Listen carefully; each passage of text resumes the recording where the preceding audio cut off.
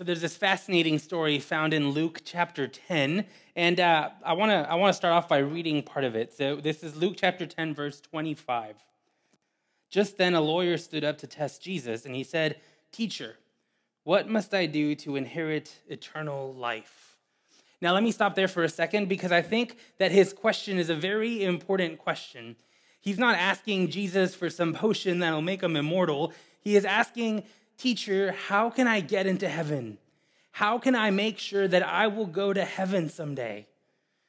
I think if we're honest, it's a question that all of us wrestle with. Maybe the day after we wake up from making some poor choices, bad mistakes, and we wonder, will I ever be forgiven? And the thought of heaven crosses our mind. In the face of death, heaven crosses our mind. I have a cousin who's fighting for his life right now. And death and heaven have crossed our mind continuously. How can I get to heaven? Is this lawyer's question.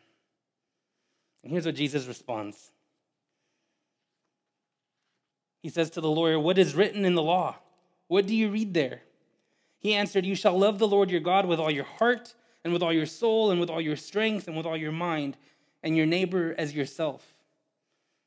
And Jesus said to him, "You have given the right answer. Do this, and you will live." Now let me stop here again because this is really important. This guy, this lawyer, he's not a lawyer in the sense of that we understand lawyers. He is a biblical lawyer. He knows the Bible frontwards and backwards. He knows everything that's in the Bible. He knows the laws. He knows the commandments.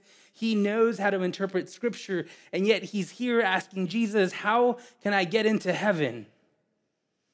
And Jesus says to him, "Well, what does the law say? You're the expert." And he says, "I have to love God with everything I have, and I have to love my neighbor." And Jesus says, "Yep, that's the answer. You know it." And then this lawyer, he's unsettled by the response a little bit because he says to Jesus, "Who is my neighbor?" And here's what Jesus responds.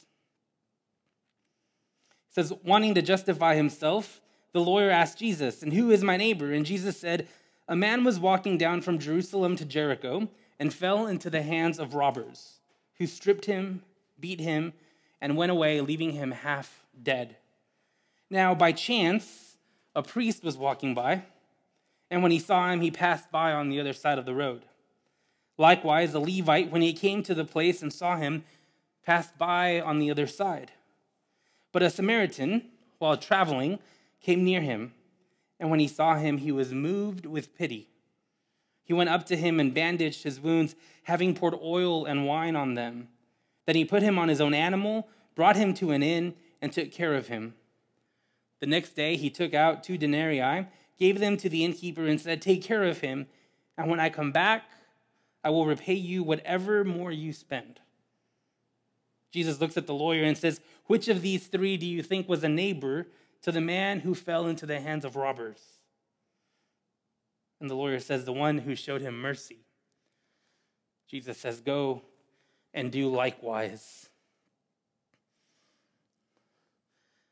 The priest and the Levite, they see this man dying on the road. He has been mugged and left to die. And here's this priest and this Levi who just walk on by on the other side of the road. But the Samaritan does different. Now, this is important because Samaritans and Jews did not like each other at all. There was so much conflict and hostility between them. I mean, there's a lot of things, right? For starters, they didn't worship the same way. But there's also the fact that during as different empires conquered the area, Samaritans got to stay in their land and Jews were exiled, got sent out of their land. And so there was that stood between them. There was that rift between them. I mean, there was so many reasons why Jews did not like Samaritans. But in this story, the priest walks on by on the other side, the Levite walks on by on the other side, and the Samaritan stops. See, they're important because the lawyer could have related to the priest and the Levite. The lawyer was just like the priest and the Levite. They're all Jewish. They're all biblical scholars. They all have a connection and a relationship with God. They all know God personally. They all read their scriptures. They all know them by memory. They all go to church every week. They're all probably part of small groups. They're all very invested in the life of the church. And yet only one of them, the Samaritan, stops to care for this man. This answer, this story, shook the lawyer. See, I think the message Jesus is giving this lawyer and the message Jesus is giving us is that heaven is his.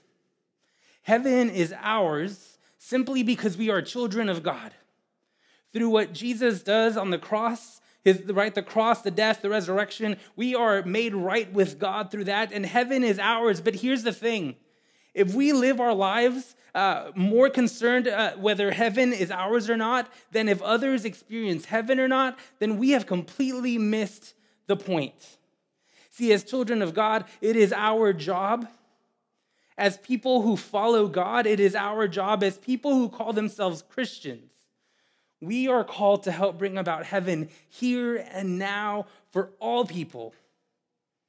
We need to be more concerned about other people experiencing heaven here and now than we need to be about our own path to heaven. See, let me be very clear about something. We don't need to earn our way into heaven. Our place in heaven is not dependent on how many good deeds we do or how many mission trips we go to or how often we give $1 to a homeless person. That is not what heaven is dependent on. We are inheritors of heaven simply because we are children of God. You showed up today because you have a relationship with God. Heaven is yours. The question is, will you help bring about heaven for others as well? Or are you going to keep it to yourself? See, being a Christian is not about accepting God's love so that we can get into heaven. Being a Christian is about choosing to bring about heaven here and now for all people. It's about bringing about heaven here and now for all people. It's about making sure that everybody in this world gets to experience heaven here and now.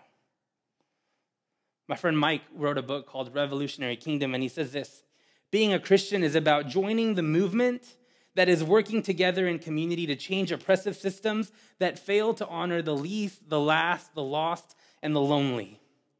See, when we call ourselves Christians, we are jumping into this movement that will help bring about heaven here and now. And you want to know what that looks like? Leviticus chapter 19 says, treat immigrants as if they were your own. Deuteronomy 27, don't obstruct the legal rights of people. Micah 6:8, do justice, love mercy, walk humbly with God. Amos 8, don't trample on the needy. Isaiah 1, learn to do good, help the oppressed. Zechariah chapter 7, make just and faithful decisions, show kindness and compassion to each other. Proverbs 29, the righteous know the rights of the poor. And when Jesus is in the temple preaching from the scroll of Isaiah, he says, I have come to bind up the brokenhearted, to proclaim release to the captives, liberation to prisoners, comfort all who mourn, and to bring praise in the face of discouragement.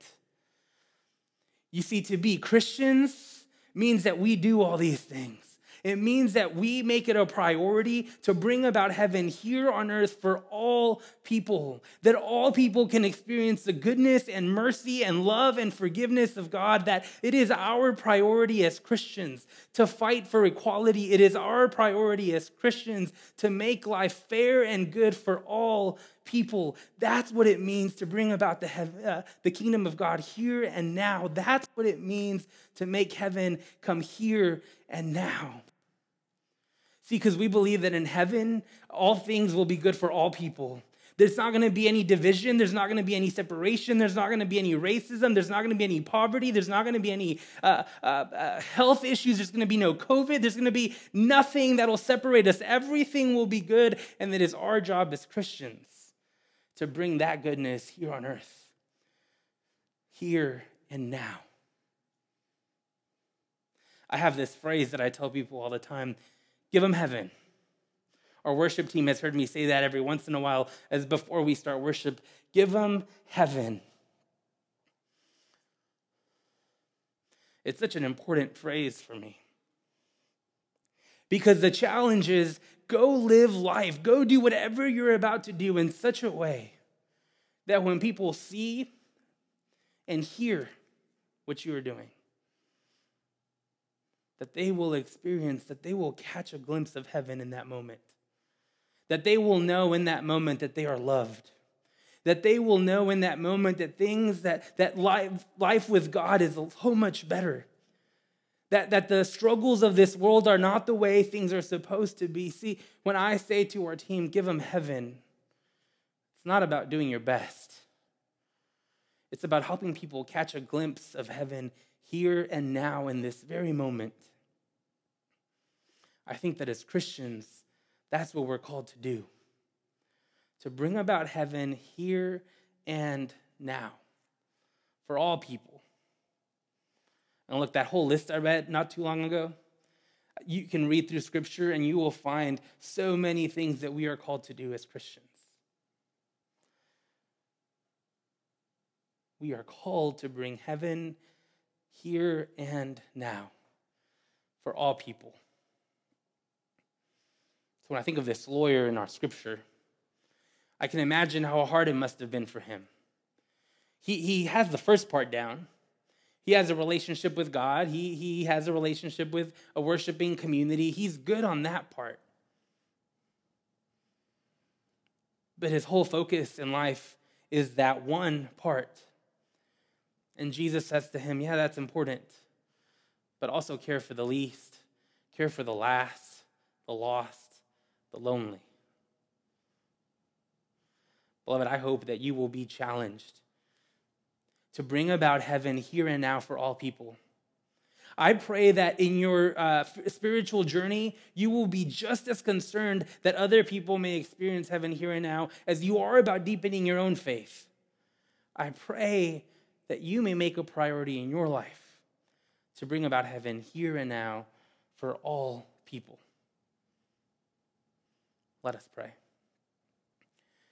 Gracious and loving God, I give you thanks. Thanks that you love us so much that you gave your one and only Son, God. And because of that, heaven is ours. We get to inherit heaven. But God, I pray that that may not be good enough for us. So challenge us, nudge us, push us. May we push ourselves so that others can experience your goodness, so that others can experience heaven here and now, God, so that others don't have to wait until the day when they get to heaven or heaven gets to us, but that we can bring about heaven here and now. Thy kingdom come, thy will be done on earth as it is in heaven. God, may we be bringers of heaven here and now for all people. God, I pray this in your most precious and most glorious name. Amen.